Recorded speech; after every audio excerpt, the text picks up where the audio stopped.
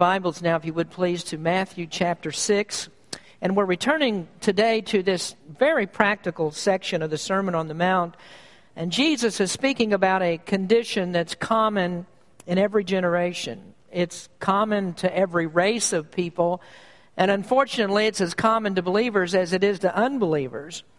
The issue that we're dealing with is anxiety. It's about worry over our lives. It's the preoccupation that we have with material goods to the point that all of that becomes all-consuming for us. It becomes a constant pursuit of life. Worry and anxiety can be very debilitating psychological problems. Psychologists have said that if they could get rid of worry, much of their patients' problems could be solved without any further treatment. Charles Mayo of the Mayo Clinic said, "It affects circulation, the heart rate, the glands, the nervous system." And he added, "I've never known a man to die of overwork, but many die of worry." If you go to a psychiatrist and you ask him, "What are you going to do about worry? How am I going to take care of all the worries? I'm so depressed about what I'm going through."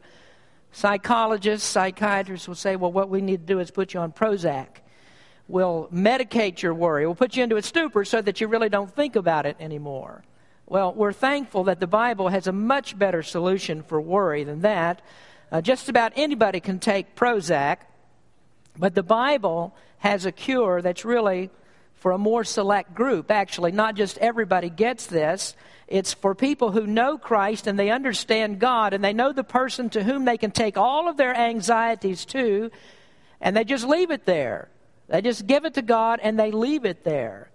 1 Peter chapter 5, verse 7, Peter says, "Casting all your care upon him, for he careth for you." Jesus said, "Come unto me, all ye that labor and are heavy laden, and I will give you rest."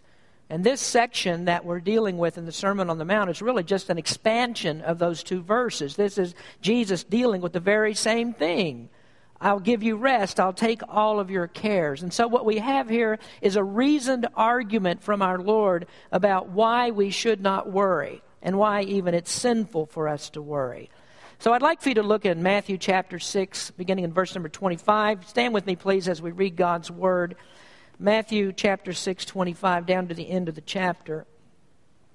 "Therefore I say unto you, take no thought for your life, what ye shall eat or what ye shall drink, nor yet for your body what ye shall put on. Is not the life more than meat, and the body than raiment? Behold the fowls of the air, for they sow not, neither do they reap, nor gather into barns, yet your heavenly Father feedeth them. Are ye not much better than they? Which of you by taking thought can add 1 cubit unto his stature? And why take ye thought for raiment? Consider the lilies of the field, how they grow. They toil not, neither do they spin. And yet I say unto you that even Solomon in all of his glory was not arrayed like one of these. Wherefore, if God so clothe the grass of the field, which today is, and tomorrow is cast into the oven, shall he not much more clothe you, O ye of little faith? Therefore take no thought, saying, What shall we eat, or what shall we drink, or wherewithal shall we be clothed? For after all these things do the Gentiles seek. For your heavenly Father knoweth that ye have need of all these things. But seek ye first the kingdom of God and his righteousness, and all these things shall be added unto you. Take therefore no thought for the morrow shall take thought for the things of itself. Sufficient unto the day is the evil thereof. Heavenly Father, we thank you for your word today. And as we look into this portion of Scripture, I ask you, Lord, you'd open up our hearts to understand what the Holy Spirit would have us to know, and that we would learn truly that we are not to worry. We're to trust you for everything. Help us to be a people that always looks to you and always seeks the kingdom of God. Bless in this message today. We give you the praise in Jesus' name. Amen. You may be seated. Today we're going to concentrate on the last two verses of this text, Matthew 6. But seek ye first the kingdom of God and his righteousness, and all these things shall be added unto you. Take therefore no thought for the morrow shall take thought for the things of itself. Sufficient unto the day is the evil thereof. The message I want to bring you today is the third part of a message that we've called Worry Warts. We are a people that's full of anxiety. And as I've said, this is not a condition that's unique to our generation. Generations before us, all generations in fact, have experienced the very same thing. Sometimes that is greater than it is in other times. And I believe that as Americans today that we are probably living in the worst of those times. Particularly Americans, we're in the worst of this because we live in such a fast-paced society that it tends to feed our greed and the anxiety that we have over our material possessions. And so we have a standard of living that we think that we must maintain. And for Christian people, what we really need to do is to have our thinking very seriously realigned so that we understand the place where God wants us to live, the level on which God wants us to live, rather than choosing that for ourselves. Whenever you try to maintain your standard above God's standard, then it's always going to lead you into levels of higher anxiety. And I also want to point out today how serious a sin that materialism is and worry over such things. That is a terrible sin because it's actually lack of faith in God. It attacks the very veracity of God. Whenever you say that you're worried about things and you're not so sure what's going to happen to you, then it's the same as calling God a liar. You think that you have to do things for yourself, and if you don't do them, then you'll be miserable and perhaps you'll even die. But God is not going to let you die. If you're His child and if He saved you, He's called you out for an eternal purpose, and you can be sure that God is going to accomplish His purpose. He didn't allow Christ to come into this world to be a sacrifice for your sins and endure all the things that He went through just to let you go, to turn you loose and leave you to languish under the weight of your own self-sufficiency. So in this section, Jesus says, here's why you shouldn't worry. Have faith in God. Turn all of your anxieties over to Him. Now, before we look at the last two verses of the section, I want to just briefly review 4 ideas that we've talked about life thus far. And you remember that when Jesus says here, take no thought, that it's the same as saying, don't worry. Don't be anxious about things. Now, first, we notice the preparation of life. Take no thought, Jesus says. But that doesn't mean that we're to throw caution to the wind. It doesn't mean that we stop work and we sit down and we do nothing and we just let God take over things and we expect that the mailman's going to come by every week with a check. Jesus did say that the birds don't sow in the fields, they don't reap a harvest, they don't store up food in their barns, but God still takes care of them. But that doesn't mean that a bird doesn't have to go out and look for the worms that he eats, and he doesn't need to gather the materials for his nest. God makes sure that those things are there for him, but the bird still has to go out there and gather all those things in order to sustain his life. And so you are to prepare. You are to be industrious about your life. There's nothing that we read here in the Scriptures that precludes the duty of a wife, a parent, a husband, a worker to take care of his family. In fact, God says that a person who will not work should not eat. And He also says that a person who doesn't take care of his family is worse than an infidel, worse than a heathen. Then the second thought that we had about life was the composition of life. Verse number 25 says, is not the life more than meat and the body than raiment? And Jesus is saying, is your life, does it just consist of the food that you eat? Is your body a place that God has made to hang your designer clothes on? I mean, isn't your life more than that? And what Jesus is saying here is that God has put the material goods in this world to supply you. He didn't put these things here for you to be enslaved to them. The material exists for you and not you for the material. And I think it's interesting that God told Adam way back in the very beginning of time, He said, Adam, you are to subdue the earth. All of the earth is to be put under subjection to you. And so God has put resources upon this earth to supply man. And we're always to be in a right relationship to those resources. Now today, lots of times that's been flipped upside down by the environmentalists and the ecologists, because most of the time they want us to actually be enslaved to the ecology. And so what they try to do is to limit man's progress upon the earth.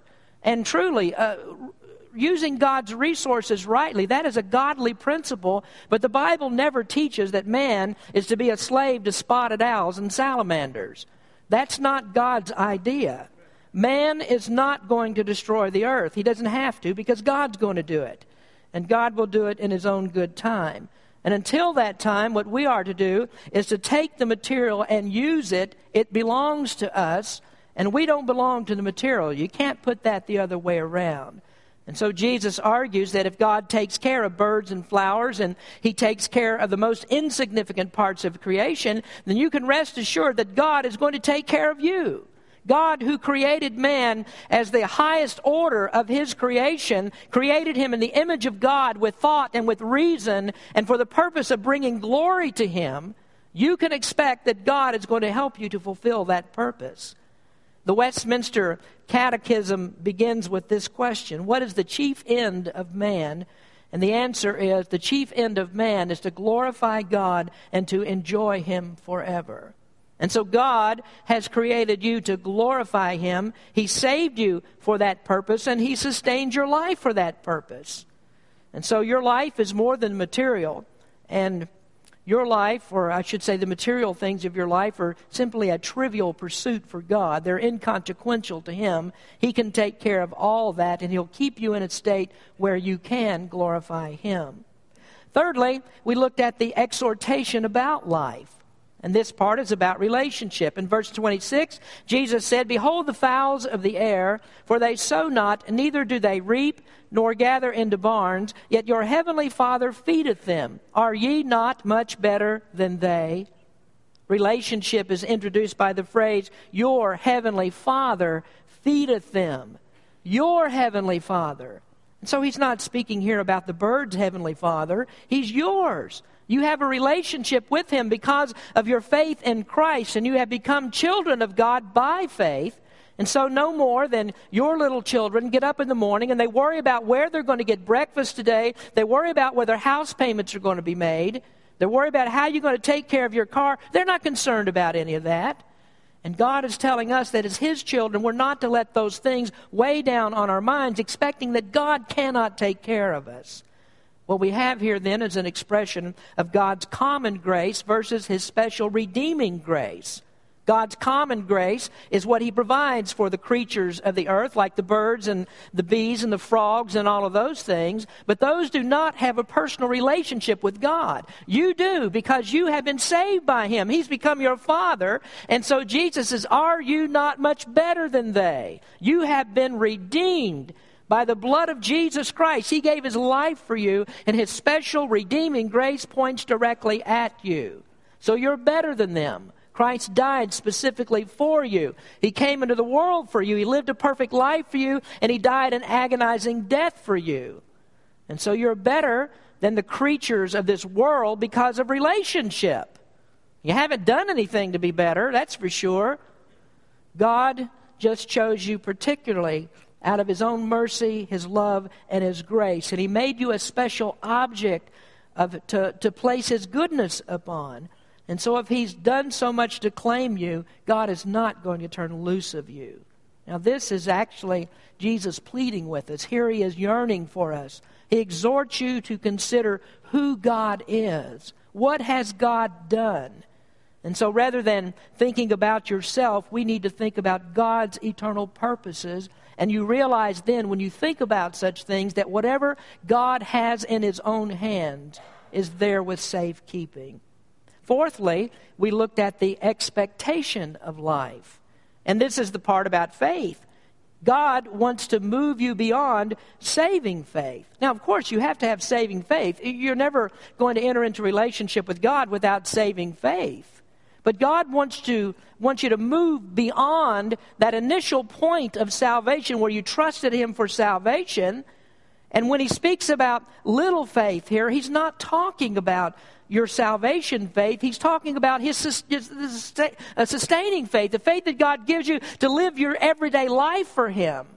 And there are so many Christians that they got saved, they trusted God for that part, and then they just acted like God's not around anymore. God doesn't care for me anymore. But God wants you to move into a greater faith where you trust Him in every avenue of your life. And so Jesus says, if you're the type of person that's constantly worrying about things, then you are a person of little faith. Doubt is opposed to faith. That's faith's opposite.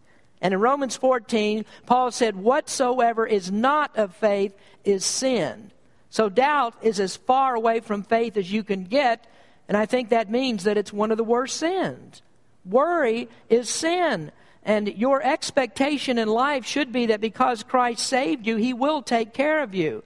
You expect it because that's part of God's exceeding precious promises that permeate the entire Word of God.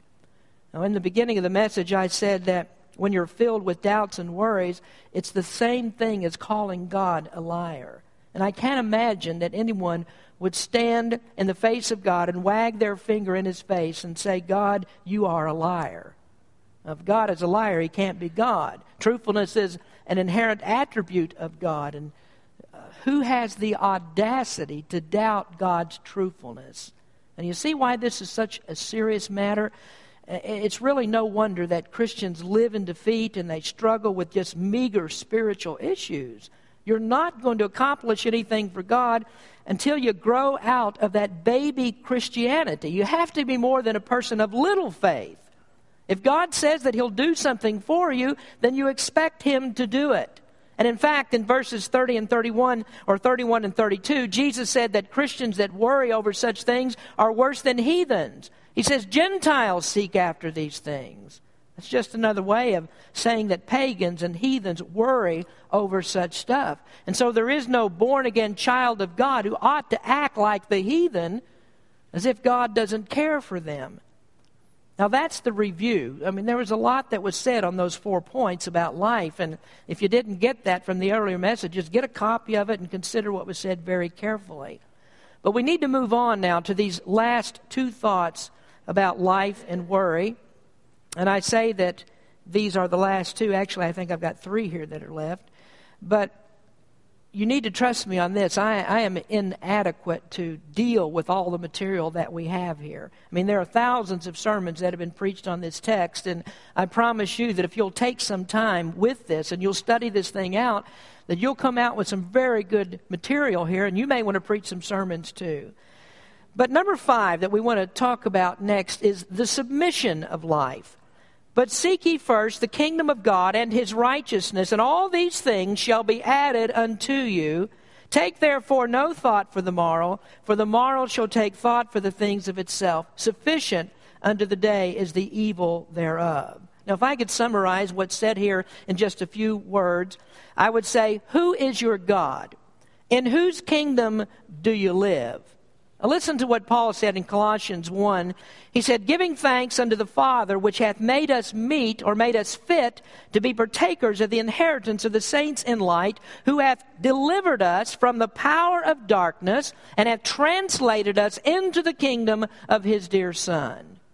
If you are living in the kingdom of darkness, then I would say to you, worry all you want. You should be worried. Night and day, you ought to be worried if you're still living in the kingdom of darkness. And if I was there, I'd worry too. I'd be consumed with materialism. I'd be consumed about the things of the world.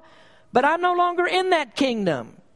If you've been translated into a different kingdom, then what should occupy you? Should it be the things of the kingdom that you were in, or the things of the kingdom that you are now in? And the Scripture says that God's kingdom is a kingdom of righteousness, and so there is the very thing that occupies us. We look for righteousness. We pursue righteousness. Colossians 3, verses 1 and 2, Paul says, if ye then be risen with Christ, seek those things which are above, where Christ sitteth on the right hand of God. Set your affection on things above, not on things of the earth. And that's what it actually means to seek the kingdom of God. Now, if you remember, Jesus started out this message with a beatitude, and He was speaking of righteousness, and He said in chapter 5, blessed are they which do hunger and thirst after righteousness, for they shall be filled. Now, we're worried about being filled, aren't we?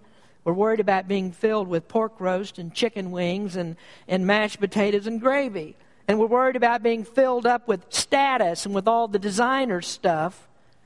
And all of those things are inconsequential to God. They're minor. When you start to compare those things to God's plans and purposes, do they rate a mention? I mean, could you put those in the same category of things that you ought to think about when you think about God's eternal purpose? God's work is eternal work. You have to grasp that comparison. God is dealing with the eternal soul. Here's the God who rules the vast reaches of the universe. And so what are these trivial things of life compared to everything that God is dealing with? And so instead of submitting ourselves to materialism and being controlled by all the circumstances that are around, can't you see yourself in God's kingdom? And can't you see yourself about God's business? Our business is God's business. And if that relates to the rule of the vast kingdom, then what are we doing worrying about all the trivial stuff of life? You know, it really makes me wonder, why do we struggle so much to get Christians to come to church on Sunday? I can't figure out a Christian who has 1,000 other things to do, all these things that keep them out of God's service, when the singular purpose that God says for our life is to pursue His kingdom. And I wonder, or I should say I don't wonder, why unbelievers don't seek God's kingdom. But I never understand a believer doing that. Believers act as if they're still in the kingdom of darkness. Whenever you serve the dollar, what you're doing is serving yourself. And when you have 1,000 other things that can keep you out of the Lord's house on a Sunday, instead of coming to worship Him, then you are consuming things upon yourself. You've got self on your mind. You're not seeking God's righteousness. You're not concerned about His kingdom. Now, I would point out that seeking God's kingdom means that you will have an exponential growth of faith. Philippians 3, Paul says, "Brethren, I count not myself to have apprehended, but this one thing I do, forgetting those things which are behind, and reaching forth unto those things which are before, I press toward the mark for the prize of the high calling of God in Christ Jesus. Let us therefore, as many as be perfect, be thus minded." This one thing I do. That's what Paul said about his life, and that was preoccupation with the kingdom. It meant setting aside all personal desires and knowing that God is going to take care of our lives when we put our focus on Him, on the one thing where it belongs. What has God called me to do? What has God called me to be? How can I serve God's kingdom, and how can I lay up treasure in heaven? And when that becomes your focus, that's when you begin to know God better. And as you know God better, your faith begins to increase. The more your faith grows, then the more that you can divorce yourself from the cares of life. And then you begin to leave worries behind. And if you want to know what it means, you know, you hear preachers and other people talk about living a victorious Christian life. This is what it means. This is exactly what that means. If you want to know what the Bible means about joy, this is what it's talking about. We become so focused on God and His calling in our lives that the greatest troubles that cross our path are no more than pebbles that we just kick out of the way. Why? Because God has those things handled. And you need to realize in some places, or sometimes, God has put those troubles there in your way. And He's done that in order to increase your faith as you overcome them. So unsaved people don't really get this. I mean, I'm talking to Christian people today. This doesn't really resonate with those who aren't believers in Christ. They become very perplexed when they see Christians, and we face health issues and face death issues unfazed. They don't understand that. We've had people come into our church for memorial services when we have a member of our church pass away, and they come in, and lost people will come, friends that have, of that Christian, and they may make comments, and they'll talk about how that this person was a person of great faith, and they didn't understand really how that person faced death without any fear. How did they do that? Now, the Manonis told me this morning that John Helton, a man that we've been praying for, just passed away. He was a child of God. And I know that there are people who would look at that and say, well, how can his family rejoice in the fact that he's gone home to see the Lord? How can they rejoice in the fact that he died? It's because they know where he is. They know where the faith lies. They know what was most important. Now, the world doesn't understand those things. Then let me add this. If you're jotting down notes today, write this down somewhere. Write down holiness. The holiness of your life takes care of anxiety issues. If you're pure in heart and you're living a clean life and you don't have all the vices and the junk that are in your life that fills up so many Christians, then you will not live in worry. I mean, if you can get rid of those things. You know, there are Christians that can be set off by little things. I mean, there's just little things that come and their lives fall apart. They fall into those potholes and they don't know what to do with themselves. They're holding on to stuff in this life, and that prevents their service to God. And some of you are miserable Christians because you have your eyes on something other than the kingdom of God. Somebody had said something that you didn't like, and so that set you off, and so you quit serving God. And why do you do that? It's because pride. It's pride, isn't it? I mean, you're looking at yourself and thinking, I shouldn't be treated that way. Somebody shouldn't talk about me like that. And so you've got your eyes off of Christ. Who do you serve? You serve Christ. And you may have, some of you, some vices in your life, and you occupy your mind with that, and there's junk that's going on. You don't spend any time in the Word, and you don't pray like you should. You have so much guilt in your life that you're ashamed to come and talk to God. And that is a Christian's life who is a ready-made recipe for worry. You can't avoid it. It's going to overtake you because you're acting like you're living in a different kingdom. 2 Corinthians says, separate yourself from that stuff. Come out from among that, it says. Get away from your friends that are unbelievers. Get away from your ungodly lifestyle. And then it says, when you do that, God will receive you. Now, I didn't read those scriptures, but if you want to write down the reference, 2 Corinthians chapter 6, verses 14 through 18.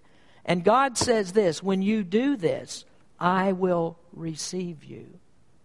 John Gill commented on those verses in 2 Corinthians, and he said, the Lord here promises that He would take care of them under the wings of His protection. He would take care of them and preserve them and keep them as the apple of His eye and be a wall of fire around them whilst in the world.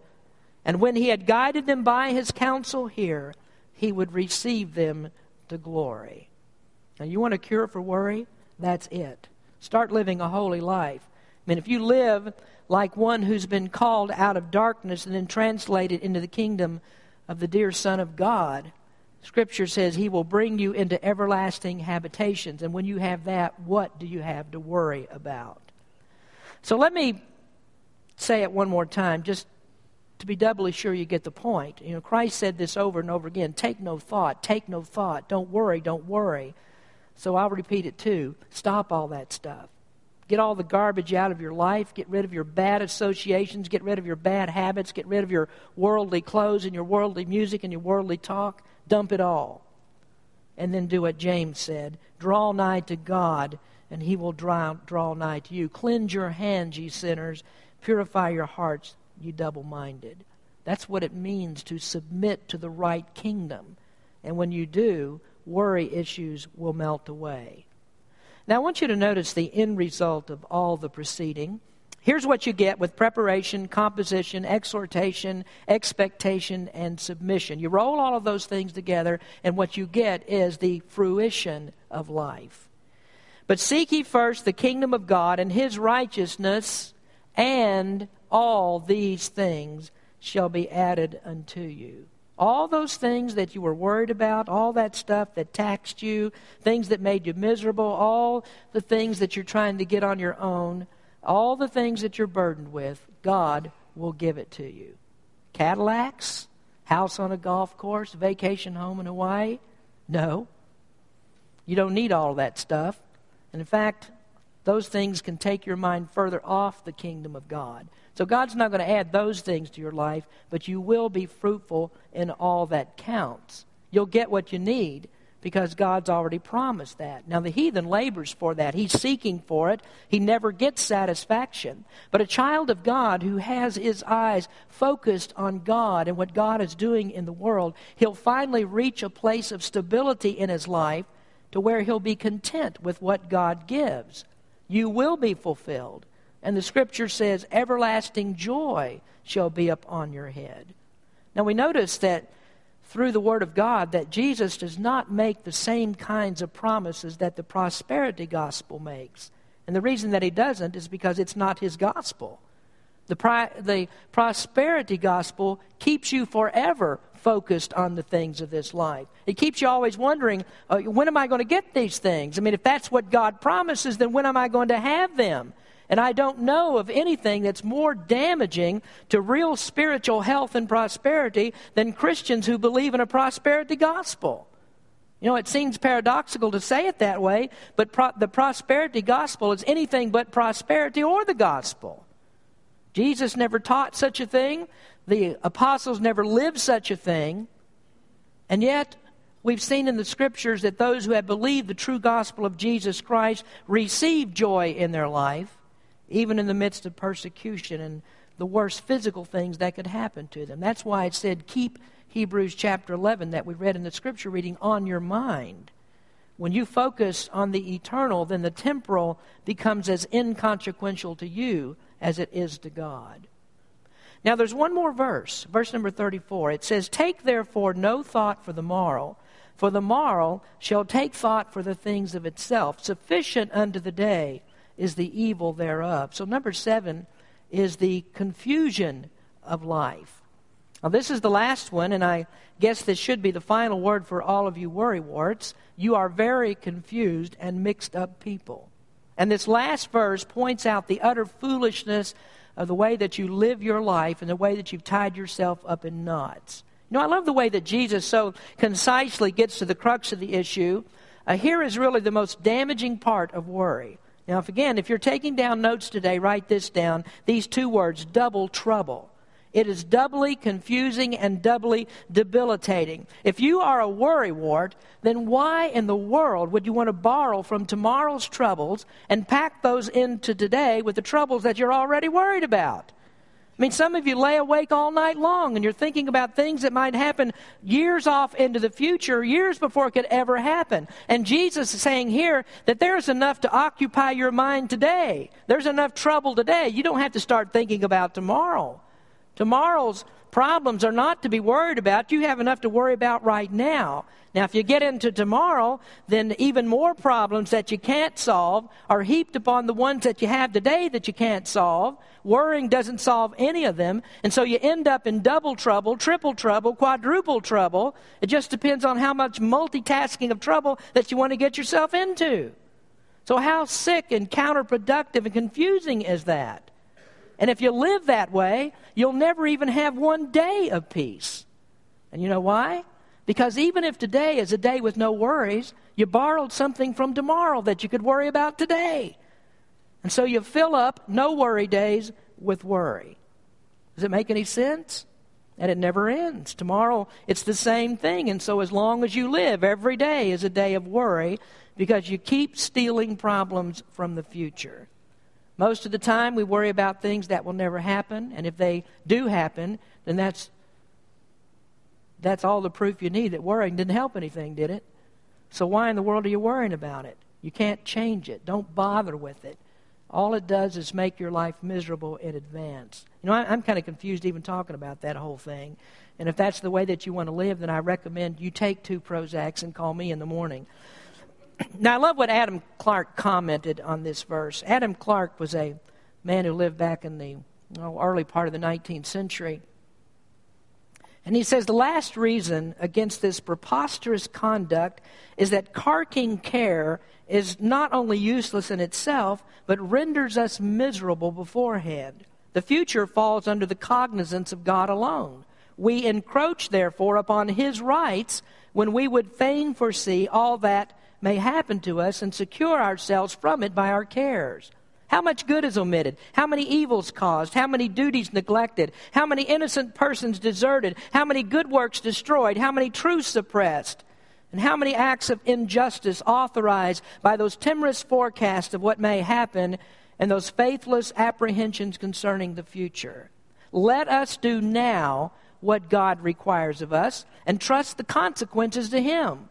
The future time which God would have us foresee and provide for is that of judgment and eternity. And it is about this alone that we are careless. How true that is. I mean, while we're worrying about the future that only God knows, we don't have time to deal with what we already know to do. We become consumed with things that we can't touch now and leave go the things that we can touch now. And God says that the only future that He wants us to be concerned about is judgment and eternity. And those are the two things that most people are so careless about. They're totally careless about judgment and eternity. Now, if you want to bring this down then to the only thing that you should be anxious about this. Be anxious about your eternal soul. Be anxious about how God will judge you. And if you've been anxious enough about that, you'll finally won't be anxious anymore. And there's another paradox. If you think enough about righteousness and judgment, then I promise you that you are going to worry yourself out of worry. You're going to exhaust worry. Now, do you see how Jesus is just masterfully bringing us through to this point? I mean, He weaves all this teaching together until He shows worrywarts what they should worry about, and then they won't be worried anymore. Well, I don't want to end with a point in my sermon that's confusion. So let me take all the confusion out of your life. Let Jesus take the confusion out of your life. You are a sinner, and your doubt and your confusion proves it. You are concerned about this world because the world is the only thing that you know. It's all that you understand. One day, Jesus went to the cross to solve the problem of sin, and He did that by providing the payment for sins that would bring us into a right relationship with God. Jesus shed His blood on the cross, and He said, whosoever believes in that sacrifice that He's made for sin will have everlasting life. And so in other words, what Jesus did, He died to satisfy your greatest need. And according to this passage, if you are right with God, which is your greatest need, then all the other needs that you have are a snap as far as God is concerned. And so if you're a worrywart, Jesus takes care of that. He has the cure. And it's better than all the worldly counsel that psychiatrists can give. It's better than all the drugs that you can take. Jesus gives you promises. He gives you a promise of eternal life when you trust Him. And so what Jesus does is that He prescribes promises and not Prozac. And friend, if you can't see that everlasting life is far better than this tiny timeline of life that you're living right now, then, and that's the thing that you're worried about. If you can't see the difference between those two things, then stay on Prozac. That's where you need to be. Jesus offers a way out of confusion. And I'm happy to tell you today that He always makes good on His promises. He will perform. All we need to do is trust Him. It says seek His kingdom. And that's because His kingdom is worth seeking. There's the answer to all of your problems. Let's pray. Heavenly Father, we thank You that we have Your word to look into. We are an anxious, excited, worried people. And as Your word says, we need not have any of that in our lives. You've done so much for us. You gave Your Son to die on the cross for us. Help us, Lord, to understand that the greatest gift has been given, and You are not going to withhold any lesser thing from us. Lord, help us to look at that. Help us to pursue Your kingdom. May we seek after righteousness. I pray, Lord, You bless every Christian here today, that this might be the focus of their lives. And then, Lord, also for those who may be here today and they haven't trusted You as Savior, there is no hope or comfort here. The best that they could ever do to end the cares and anxieties of life is to medicate it. Just get it taken away by drugs or some other means, because they're never going to satisfy the hungering of their soul unless they know You as Lord and Savior. So Lord, I pray that You'd speak to someone today. Bless our hearts with this message that we've preached and heard, and I ask You, Lord, that it might take effect in our lives today. We ask this in Your name, in Jesus' name. Amen.